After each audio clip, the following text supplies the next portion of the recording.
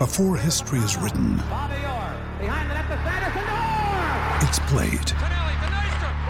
Before it's frozen in time, it's fought one shift at a time. Before it's etched in silver, it's carved in ice. What happens next will last forever. The Stanley Cup Final on ABC and ESPN Plus begins Saturday. Let's have a listen to this. So Simon O'Donnell, off the back of what we're talking about this morning with the Cox Plate, well, Scoob has backed this idea as well here on SEN. I think the Cox Plate's a perfect race to be run at night. Perfect. I think it'd be fantastic to run at night. Why? Just because of the atmosphere of the course, the theatre of it. I don't think that would suit Flemington, a nighttime Melbourne Cup. I think the Melbourne Cup is where it is and is synonymous with that 3 o'clock and on the first Tuesday, all that. Stop the nation. So Classrooms I think that's TV. found its slot, and so is the Cox Plate. But adding the lights to it. I remember old days at Channel 9.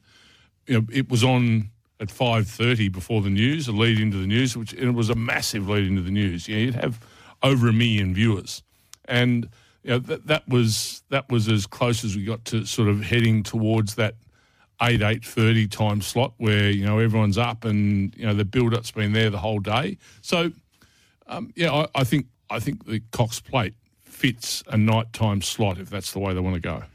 Yeah, not a bad way to put it. The fit there is the nighttime slot. But the key there is exactly what Scoob's talking about, what I've said to you time and time again. It doesn't matter. You want to put it on at 7:30, go for your life. You won't be doing it on Channel 7 or Channel 9 because their news goes at 6 o'clock and they've probably got maths or something else at 7:30 and they're on. So that's what you're going to come up against. You're going to have to take a pretty big gamble to do it.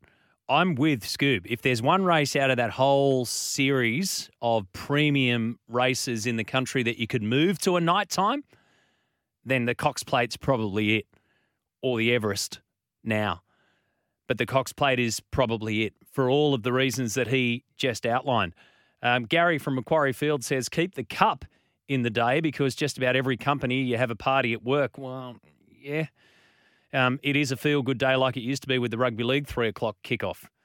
Yeah, I'm thinking that in the next 5 to 10 years, you won't be seeing the Cup at 3 o'clock on a Tuesday. There'll have to be some leeway because whilst it's their traditional spot, that tradition has changed.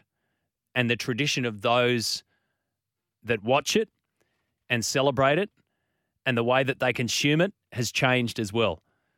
So whether it goes tonight, not sure. But I'm tipping that you won't have the traditional 3 o'clock start over the course of the next half a decade. Matty, a show with laser drones is just as spectacular as the fireworks. No spooking the ponies, says Pedro. You're spot on with that. I'll be up for that one, Pedro. Nice work. Back after this.